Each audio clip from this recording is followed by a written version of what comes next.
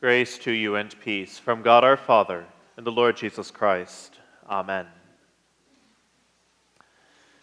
Things are bad, and they're going to get worse. There will be signs in sun and moon and stars, and on the earth distress of nations and perplexity because of the roaring of the sea and the waves, people fainting with fear and with foreboding of what is coming on the world.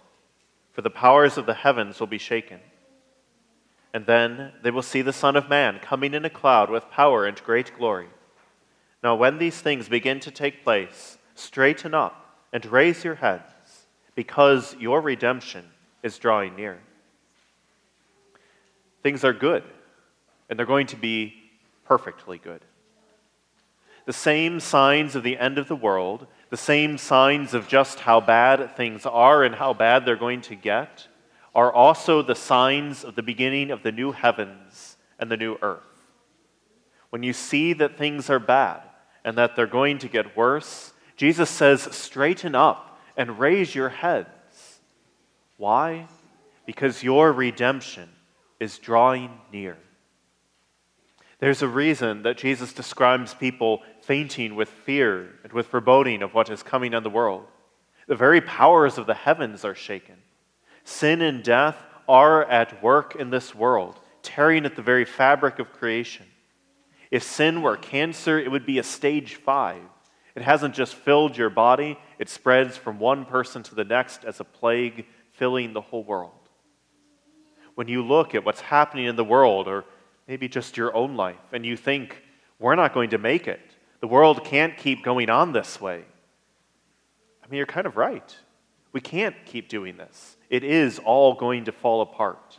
The world is beyond fixing.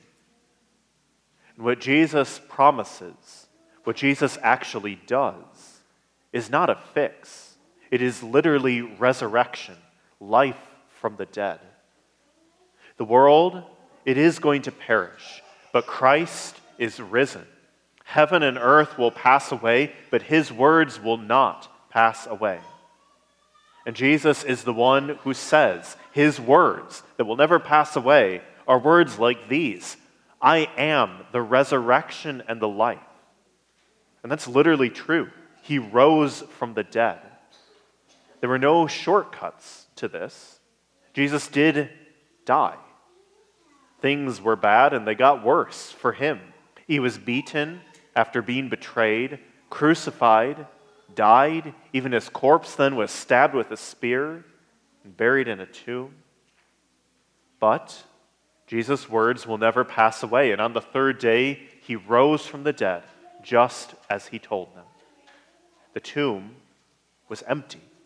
Jesus said, I am the resurrection and the life, and whoever believes in me will live even though he dies. And you know that's true because Jesus died and then he rose from the dead. He died, and now he lives. So, yes, things in this world are bad, and they're going to get worse. But you might say that the worst thing has already happened. God died. We killed him, in fact. And yet, he's not dead, he lives. And that worst of all things, the cross of Christ, is actually the very means by which he has destroyed death and taken away the sin of the world. The worst happened, and God makes it to be the salvation of the world. God, you might say, has turned at the end of the world into the beginning of everlasting life. So it's okay. Christ is risen. When you see things are bad and they're going to get worse, listen to the words of Jesus that will never pass away. Straighten up, raise up your heads, because your redemption is drawing near. But that's Jesus' word, not mine. He promises heaven and earth will pass away, but my words will not pass away. But, he says, watch yourselves, lest your hearts be weighed down with dissipation and drunkenness and cares of this life, and that day come upon you suddenly like a trap. For it will come upon all who dwell on the face of the whole earth. But stay awake at all times, praying that you may have strength to escape all these things that are going to take place, and to stand before the Son of Man. Things are bad, and they're going to get worse. And Jesus isn't just talking about the world at large. You yourselves, you might say, are also not going to make it. You know that his words are true. Your hearts, they do get weighed down with dissipation and drunkenness and cares of this life. You get tired, and your hearts and minds, they wander. You do not have the strength to escape all these things that are going to take place. It's too much. And there's no one who gets to skip out on it. Jesus says that these things will come upon all who dwell on the face of the whole earth. It's too much for everyone. Heaven and earth will pass away. You and I will pass away. Only Jesus' words will not pass away. So if you're going to make it, you can't just be you yourself. You need Jesus. You need his words.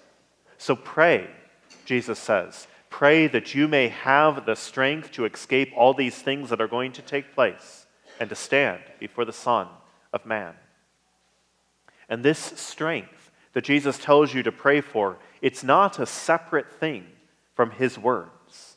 You are to pray for the words of Jesus, that the Holy Spirit would work in your heart to free you from all else that weighs you down, that you might hear Jesus' words and abide in him.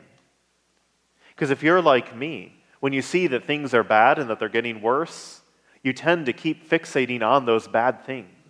You read and watch and listen to articles and news and talks so that you can know just exactly how messed up this world is and just how much worse it's getting. And doing this, well, it does nothing but weigh your heart down even more, so that that day will come upon you suddenly like a trap. So don't bury your head in the sand, but don't bury it in the darkness either. Flee to Christ, cling to him. Pray, as Jesus says, pray that you may have strength to escape all these things that are going to take place and to stand before the Son of Man.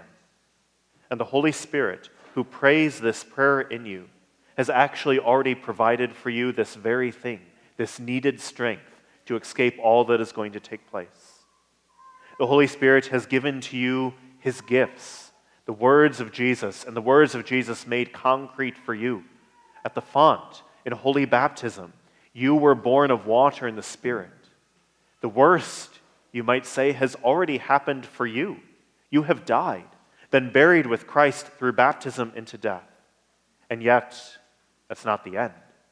The best has already also been given to you. You are raised with Christ. You are clothed with his righteousness, so that you might stand without fear before the judgment seat of Christ. Why? To receive the inheritance prepared for you from before the foundation of the world.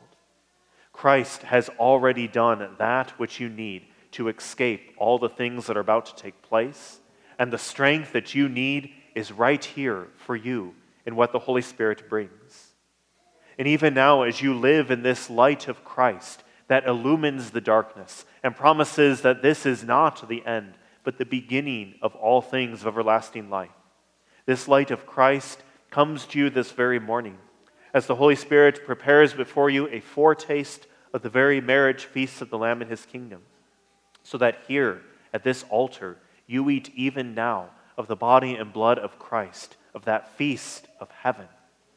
So even while things are bad and they're getting worse, that means that you even now have given to you right here the life which is to come. You have the food of heaven, the blood of Christ given to you here and now. You don't need to wonder where you're going to find the strength to endure all these things that are going to take place. It's here for you in the Word and sacraments as the Holy Spirit unites you to Christ. Because, yes, heaven and earth will pass away. You and I, unless Christ comes first, will pass away too. But Christ's words will not pass away.